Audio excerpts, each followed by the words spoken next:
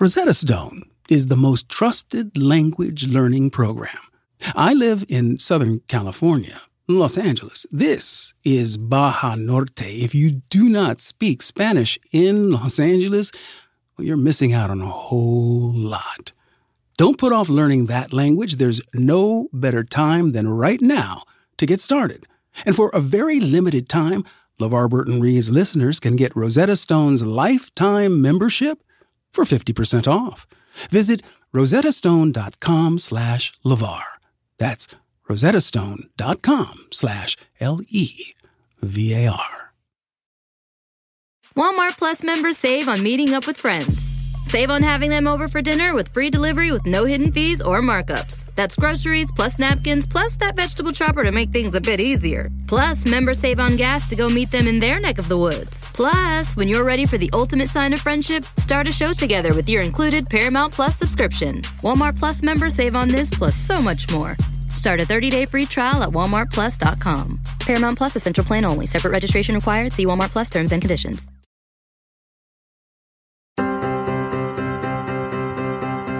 Hi, I'm LeVar Burton, and this is LeVar Burton Reads, where in every episode I handpick a different piece of short fiction and I read it to you.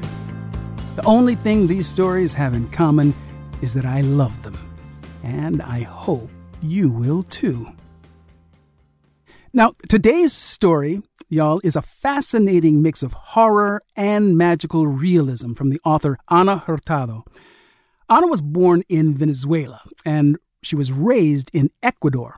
She earned her MFA in creative writing and environment from Iowa State University. She's currently working on a novel about a teenage immigrant in Ecuador and her first love, a ghost who's been roaming Quito for centuries. Madre Nuestra que Estás en Maracaibo is about a woman named Yesenia who's having some difficulties in her life. Her marriage is on the rocks. She's been educated as a lawyer but hates the law. She moves back home to Maracaibo, Venezuela to help take care of her family, including her grandmother Juana, who has dementia and is growing more debilitated and closer to death by the day. However, there's kind of an interesting backstory to her grandmother. Back when she had her full mental faculties, she prayed, religiously, to the souls stuck in purgatory, and her interactions with those souls come back to haunt her. Now, this short story was first published in the July-August 2020 issue of the Magazine of Fantasy and Science Fiction, and Ana spoke to them about the story's origins. She was inspired to write this story by her aunt, who told her about Ana's great-grandmother named Juana, who had a very similar ritual to the Grandma Juana in the story. Ana was also inspired by the colonial history of Latin America and by Caribbean tales of magic. This story has a few phrases in Spanish for which Ana kindly and graciously provided me the translations. I love the environment of this story and the hero's journey within, and I hope you enjoy it as well. Please check out the written description of the episode for a content advisory, if you are so inclined. And if you're ready, let's take a deep breath.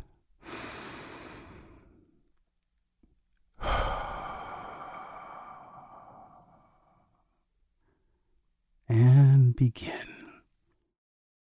Madre Nuestra que Estás en Maracaibo by Ana Hurtado.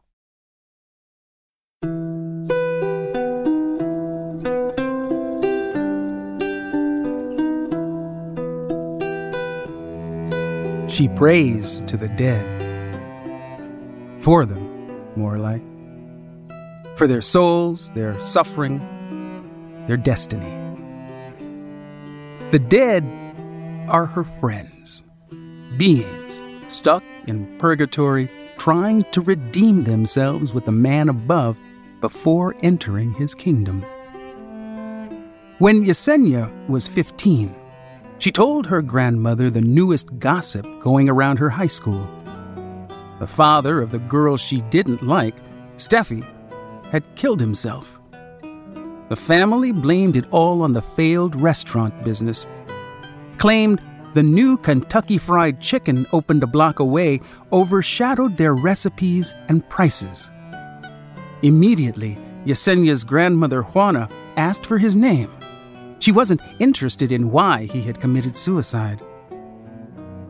Alejandro, ¿por qué? Yesenia responded. She didn't understand why her grandmother quickly trotted to her bedroom, kneeled at her bed, placed her aging elbows on the bedspread, just a white sheet, it's hot in Maracaibo, and prayed. Santísima Virgen María, Reina del Purgatorio, vengo a depositar en tu corazón inmaculado una oración en favor de las almas benditas que sufren en el lugar de expiación. Blessed Virgin Mary, Queen of Purgatory, I pray to your immaculate heart on behalf of the blessed souls who suffer instead of reaching atonement.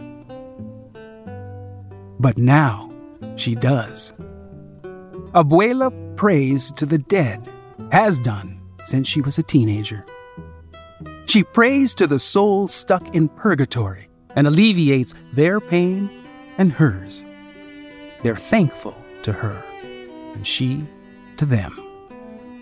Today, she can hardly get an Ave Maria out. She lies in bed awaiting her own death. And when she does have to eat and go outside and get some sun, the family pushes her wheelchair through the house she herself decorated. Yesenia didn't stick around the house for too long.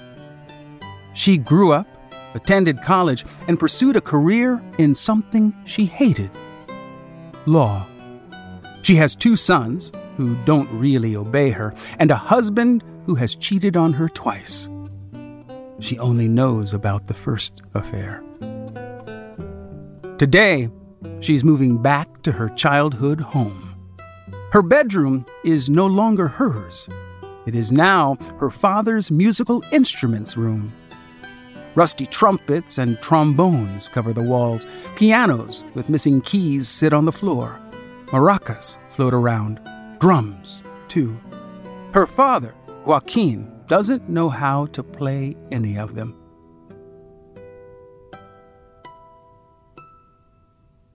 Yesenia places a recently washed fitted sheet on the bed next to her abuela.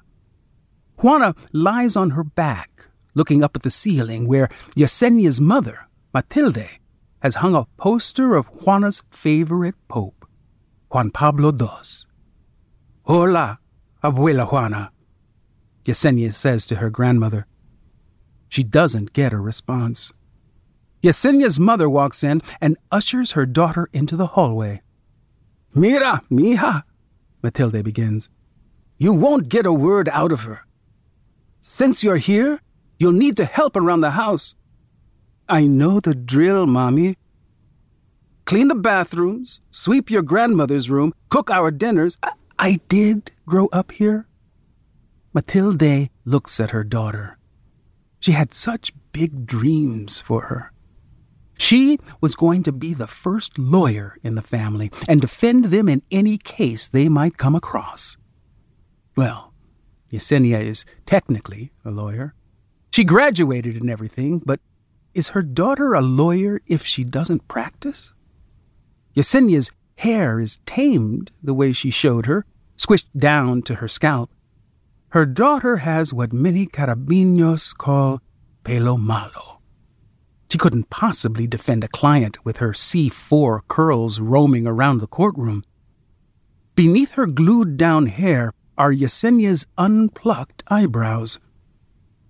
Maybe that's why she's getting a divorce. Poor grooming. Her daughter's eyes are the color of her Portuguese father's, green as the cloves that grow in Lago Maracaibo. Of course, those cloves are an introduced species, now dominating the native flora and fauna of the lake. Her nose is as wide as Juana's, nariz grande, and her lips are chapped but still painted red. Now she'll live here with her and take care of Juana. Now she'll rot here, too. "Let me finish unpacking," Yesenia says as she walks back into the room. Matilde hangs by the door, her hand steady on the doorknob. "When are you going to see your kids? I miss them too, you know." "This weekend, Mommy." "Ahora sí te paran bola. Do they listen to you now?" Matilde laughs. "No, Mommy." Matilde walks away chuckling, her 6'1" frame almost touching the ceiling. She laughs at her daughter's inability to control her own children. Matilde always had a strong hand. Yesenia grew up right. Yesenia finishes tidying up the bed and places her suitcase on top. "Así no, not like that." Yesenia looks at her grandmother. "Abuela Juana?" She doesn't get a response. She places the dirty suitcase back on the floor and takes out her clothing slowly, folding it neatly on the bed and then placing each piece in the remaining space in the closet, just like Juana would do it. Yesenia's been living with her parents for 3 months now. A summer's length of anxiety. No sign of her getting back together with her husband. A week ago, her husband confessed his second affair. She didn't do much about it, just cried silently while picking up fallen leaves in the backyard. Her children have visited the house twice. They don't like sleeping in the same room with zombie bisabuela. They're afraid she'll eat their brains when they're not looking. Yesenia yelled at her now ex-husband on the phone, asking him not to let the children watch horror movies anymore. She curled the telephone cord so tightly around her finger, she still carries its marks. A coiled anaconda asphyxiating her index finger. Doctors say Juana will die any day now. Her dementia is getting to her. As Yesenia goes to sleep, her teeth brushed and her feet washed, her hair tucked neatly under ripped and tied black sheer pantyhose, her lips still chapped, she watches her grandmother sleep next to her. She doesn't snore or move. Juana stays in the same position the entire night. Eyes closed, face up, hands clasped and tucked underneath her breasts, feet pointing upward. Juana never liked the fan on. Yesenia sweats most of the night. A wail wakes Yesenia up. She feels her heart beating down to her bones. It's Abuela. She's shaking in her bed. Yesenia rushes to the wall switch and flips on the light. Her feet thrash around. Her head shakes. Her hands fasten tightly around her own neck. Abuela Juana's face is blue. Yesenia shouts in fear and tries to pull Juana's hands away. They're as strong as she remembers. Hands that grab plantains by the bunches, dogs by their scruffs, bulls by their horns. Matilde and Joaquin slowly enter the room, their eyes wide. Joaquin manages to pull Juana from herself, revealing a splatter of red skin mapped across her neck. "Oh, diablo," Joaquin utters.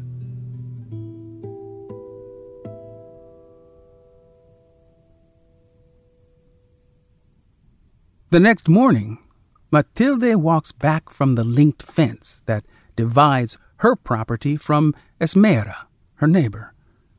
She had to soothe Esmera's concerns about the midnight screaming. Yesenia watches her mom step back inside the kitchen and head over to the stove. Matilde cooks Yesenia some arepas. This is her second year relaxing as a retired nurse, and she can't stop waking up at 4 a.m. There are already 20 cold arepas perched next to the stove, but Yesenia likes hers fresh. Her daughter sits on a chair at the counter, staring at the painting of a giant rooster hanging next to the refrigerator. She hasn't slept. She couldn't fall asleep again. She kept checking on her grandmother, soothing her neck with ice from the backyard icebox. The same ice she used to drown in Pepsi-Cola when she was a child and chew until she couldn't feel her tongue anymore. Yesenia didn't mind the cold. "You heading out to find work today?" Yesenia interrupts her yawn in disbelief. Are we not going to talk about Abuela? A lawyer who doesn't work isn't a lawyer." She flips those arepas with her eyes closed. They land on the oiled pan and sizzle. Was she trying to kill herself? ¿Cómo puedes decir eso? How can you say that? The arepas burn a bit on the pan. The ants that crawl in and out of the house stay still, their eyes on Yesenia. Do you think she wants to die? Yesenia composes herself. Who wouldn't want to die in her condition? She can barely move. Matilde walks over to the fridge and takes out a block of cheese. She slowly grates it, making sure her fingers don't go with it. Yesenia eats the arepas and lets the first drips of butter drizzle down her chin before catching the rest of the falling drops with her tongue. She looks up at the clock hanging on the kitchen wall. It's not even 8 a.m., and she's already contemplating what pajamas she'll wear tonight. Today, she'll do better. She'll be better. She'll go out there, find a suitable man, befriend her kids, land herself a job, an apartment, call Matilde's house and say, "Mommy, I'm not coming back." "Help me clean the kitchen?" Matilde asks her daughter. Yesenia forgets her plans and scrubs the tiles with a sponge that's falling apart. Bits of yellow hide beneath her unpolished nails. Some shrink slowly into nothing with each swab. Joaquin walks in midway through the cleaning, hops carefully over the wet spots on the floor, trotting around and muttering things in Portuguese. He has been retired for longer than Matilde, around 15 years longer. He sits outside on the rocking chair he made himself, one of many, and sways back and forth, El Periódico Panorama gripped tightly in his shaking hands. He was never a young father. How could he have been? When he was 42, he landed in Maracaibo, got off the transatlantic ship, and fell in love with the tallest woman he could find. He toiled as a construction worker for decades. He built the General Rafael Urdaneta Bridge, he likes to claim to Yesenia. Yesenia's young eyes stared at the creases on his hands, crevices filled with dirt and stained with age. Now he doesn't build much. He sometimes tinkers with the blender and the refrigerator, appliances Matilde bought with her night shift earnings. She stands next to him, holding his toolbox, rolling her eyes. Este portugués imbécil, she mutters too. Joaquin licks his ink-stained thumb before he turns the page. Ants are planning to conquer the bowl of arepas, their antenna twinkling. Yesenia and Matilde, still on their knees, finish polishing the tiles. Then, they hear it. The ants, too.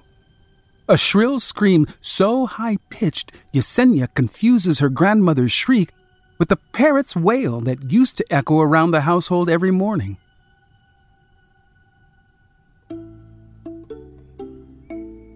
The bird would howl Matilde's name just after she woke up and showered. It liked to be fed when she was eating breakfast, too.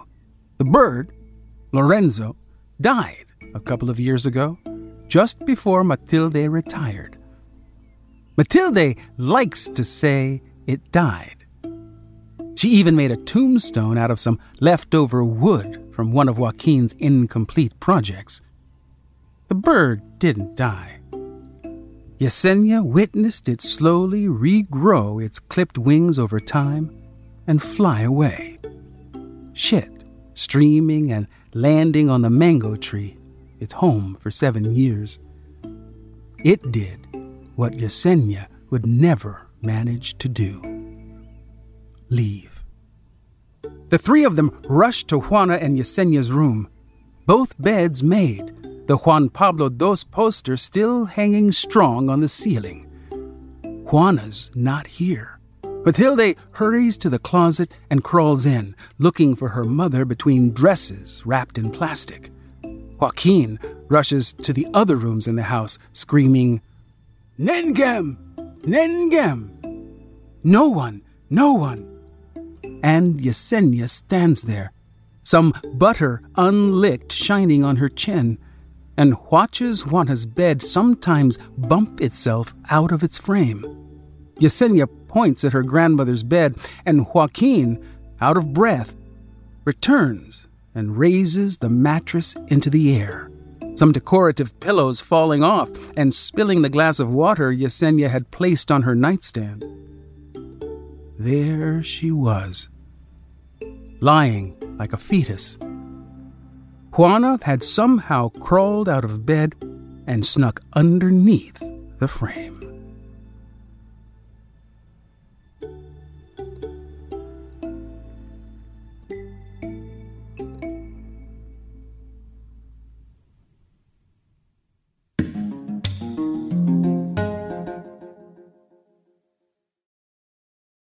The next generation of influential Black voices can be found on NPR's new collection, Black Stories, Black Truths. Black Stories, Black Truths is a celebration of Blackness from NPR. Each of NPR's Black voices are as distinct, varied, and nuanced as the Black experience itself. And every episode is a living account of what it means to be Black today, told from a unique Black perspective, from Bobby Shmurda to The Wire, Michelle Obama, to reparations. There's no limit to the range of Black stories, Black truths. In NPR's Black Stories, Black Truths, you'll find a collection of some of NPR's best podcast episodes celebrating the Black experience. Because stories should never be about us without us. Listen now to Black Stories, Black Truths from NPR, wherever you get podcasts. There's a moment you realize you're ready for what's next in your career. Maybe it's when you're trying a new scone recipe and think, I could open a cafe. Or maybe you're helping a coworker and say, I could teach a course on this. Whatever your moment is, it's never too early to plan for a career that lives longer. That's why, the younger you are, the more you need AARP. For skills training, resume tips, and job listings, visit aarp.org/work. I live by routines, especially my same-day delivery routine with Shipt. Because when Sunday rolls around, I'm not scared. I got my shopper on the way with all my favorites. Shipt, delight in every delivery. Learn more at shipt.com. The living room is where you make life's most beautiful memories. But your sofa shouldn't be the one remembering them. The new life-resistant, high-performance furniture collection from Ashley is designed to withstand all the spills, slip-ups, and muddy paws that come with the best parts of life. Ashley high-performance sofas and recliners are soft, on-trend, and easy to clean. Shop the high-performance furniture in-store or online at ashley.com. Ashley, for the love of home. Now, let's get back to our story.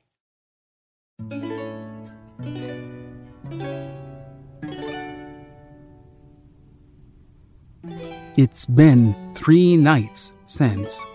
Yesenia has a theory that her grandmother doesn't want to live on this earth anymore. She wants to go to heaven. Yesenia must find a way to alleviate Abuela Juana's pain and communicate her wishes to Matilde. But Matilde will never have it, her mother committing suicide.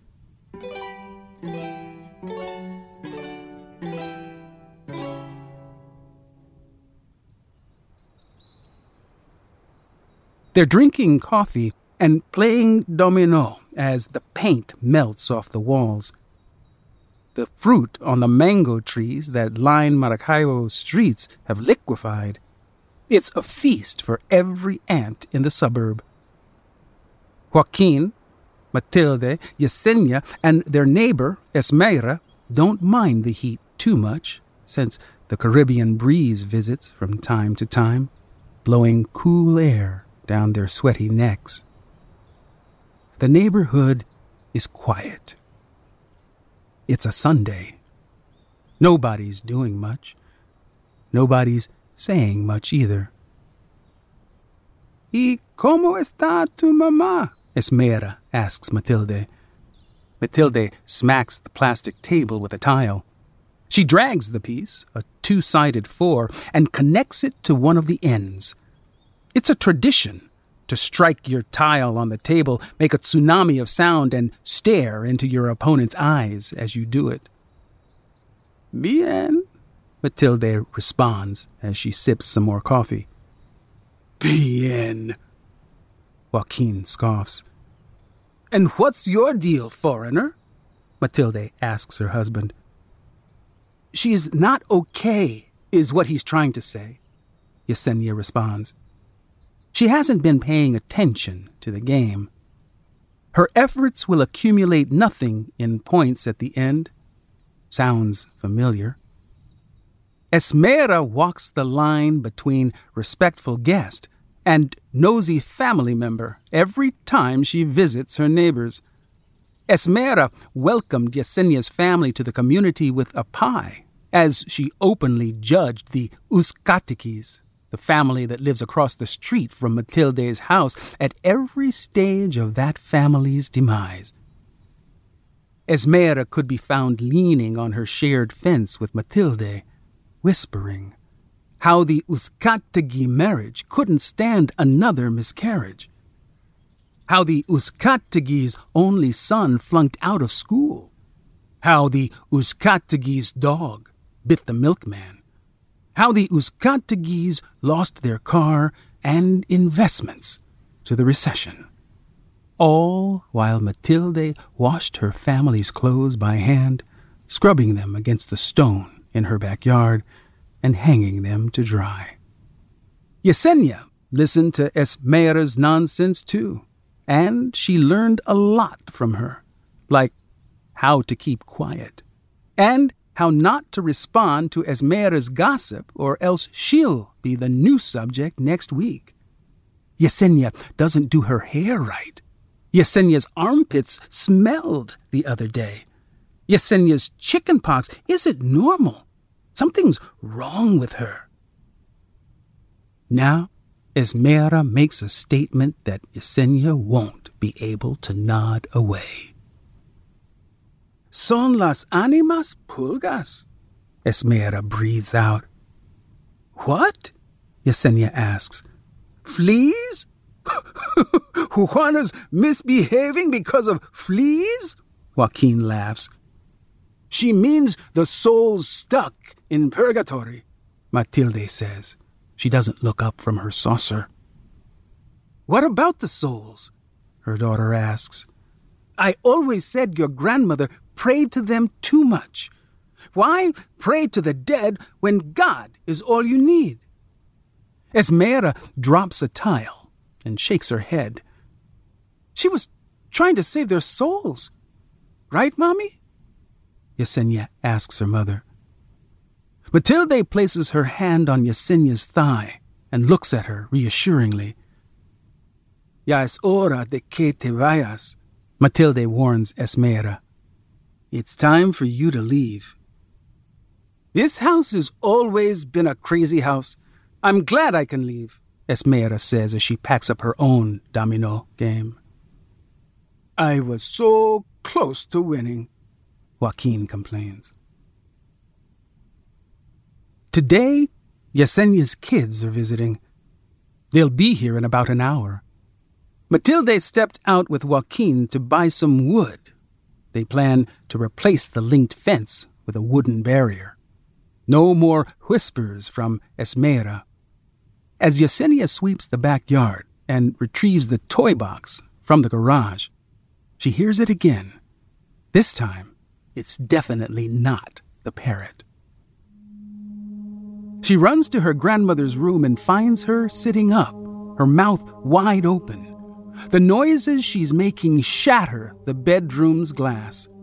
Yesenia looks into her grandmother's eyes. She's in pain.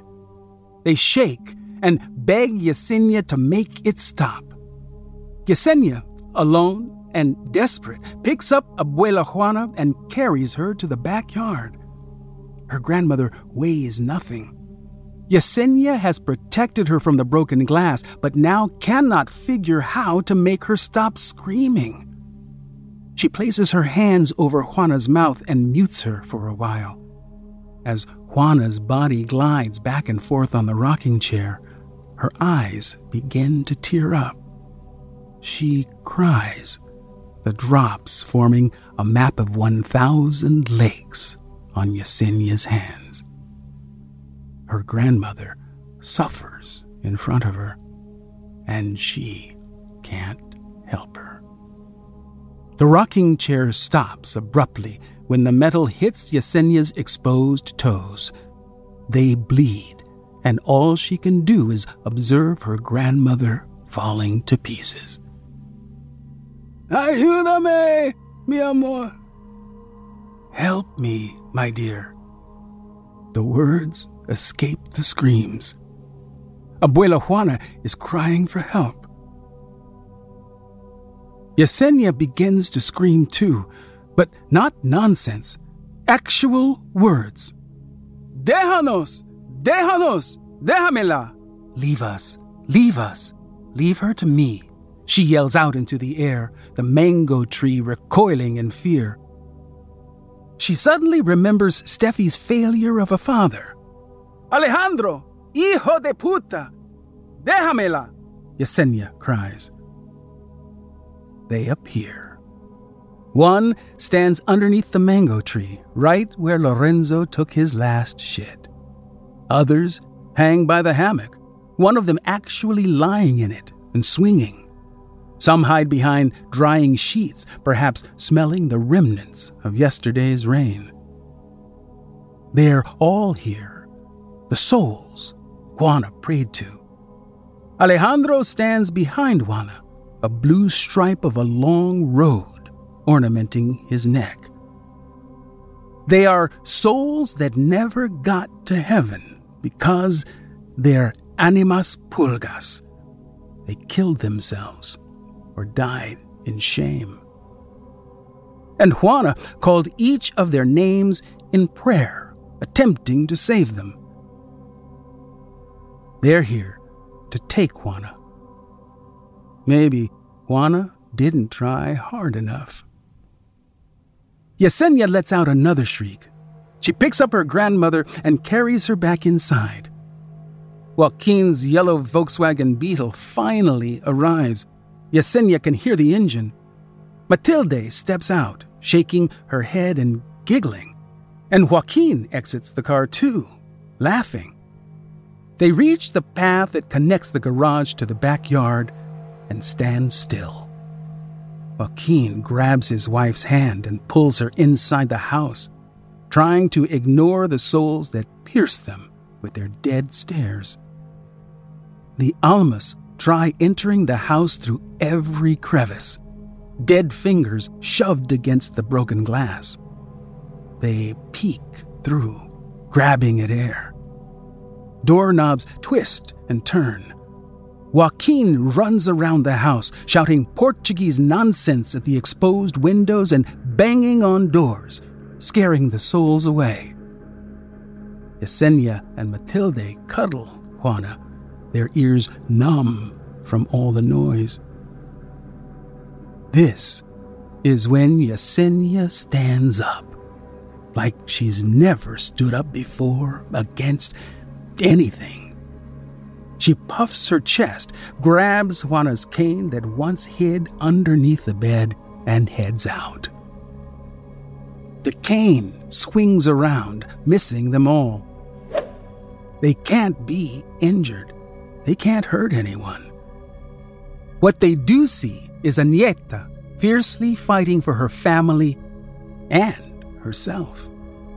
Yesenia curses them, spitting at what appear to be their shadows.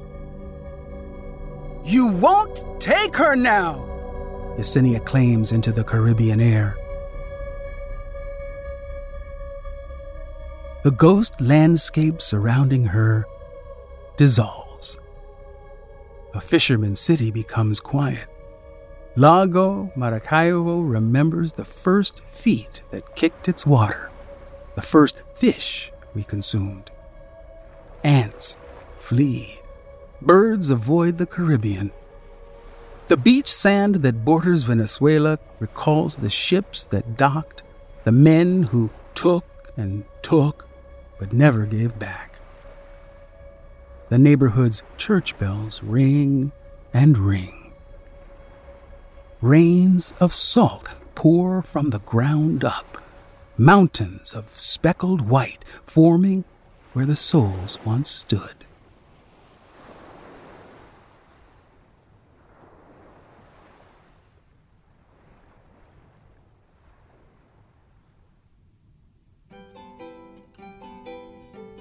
They're gone now. They won't enter the house. Not as long as Yesenia's there, she figures. She spends her days feeding, bathing, and reading Abuela Juana novels. Her marriage does not recover, something she wasn't interested in anyway. Her children now live part-time in Matilde's house.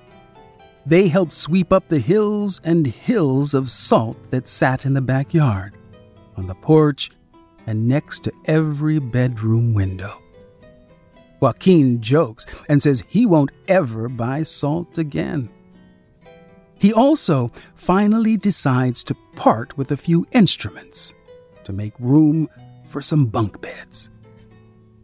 During the day, the children play guitars and accordions and listen to their great-grandmother giggle next door. They're planning on forming a band. At night, Yesenia's children devour the arepas Matilda fries for her grandkids. She refuses to use the soul salt in the arepa mixture. Abuela Juana dies peacefully a couple of weeks later. She thanked Yesenia the night before, while they both slept peacefully, by whispering something in her granddaughter's ear. "Mijita mía, en la tierra como en el cielo. Como en el cielo." My granddaughter, on earth as it is in heaven, as it is in heaven.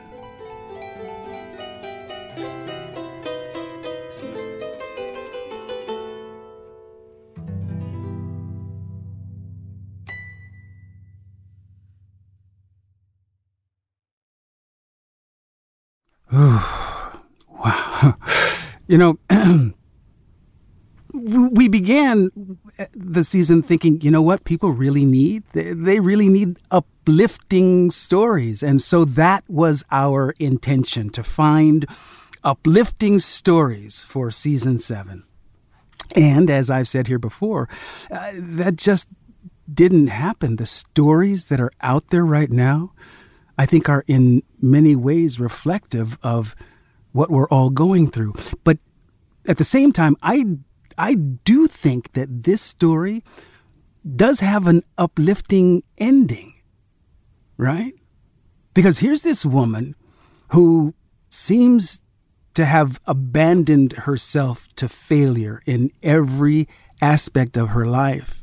And yet, in the next step in that downward spiral, she comes home to take care of her dying grandmother, which I interpret as the absolute right thing for her to do.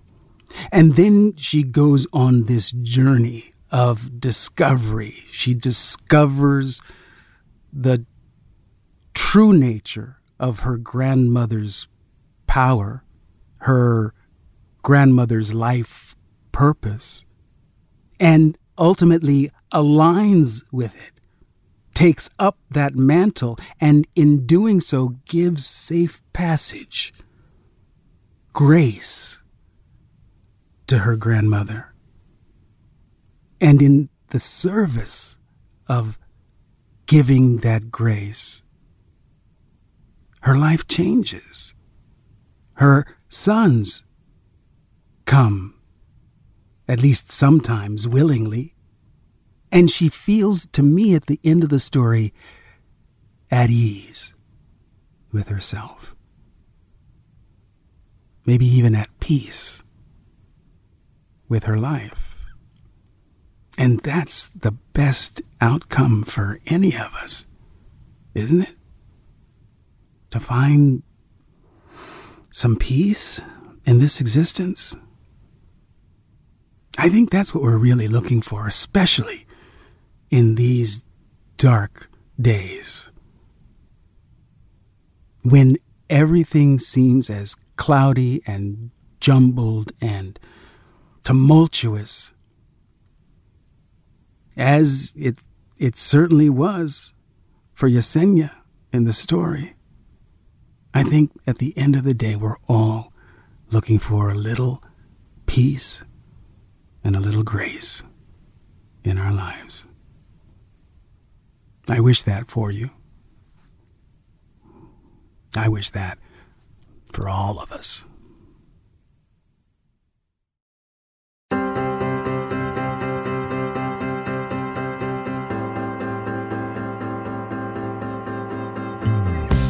Our producer on this episode of LeVar Burton Reads is Julia Smith, the best in the business, y'all. And we have a new researcher this season. That's Lakeisha Lewis. So glad you are aboard, my sister. And our editing and sound design is by Andy Christens, one of the new kids on the block.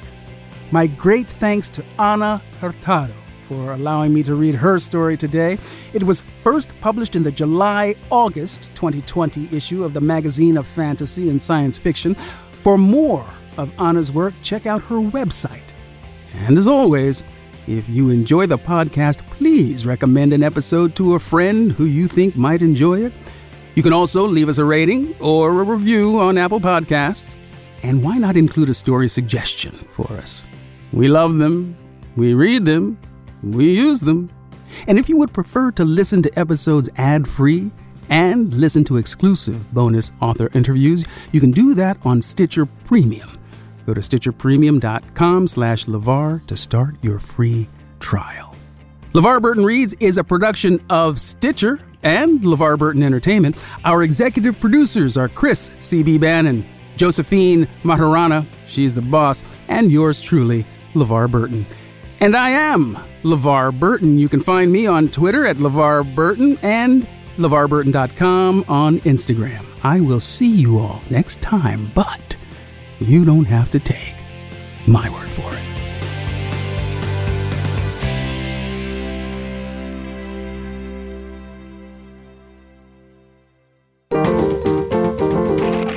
Stitcher. I live by routines, especially my same-day delivery routine with Shipt. Because when Sunday rolls around, I'm not scared. I got my shopper on the way with all my favorites. Shipt, delight in every delivery. Learn more at Shipt.com. Here you are, BPMs high, sweat dripping, body moving, tongue panting. You're working hard, real hard, and you're thirsty. You need vitamins, nutrients for peak performance and energy. And your plants do too. Aw, I mean, just look at the little guy. Water-soluble plant food from Miracle-Gro is full of essential nutrients. Just a little scoop into your watering can and boom, instant feeding and bigger, more beautiful plants. It's kind of like a sports drink for your plants. You may have to suffer from heat, but your plants do not.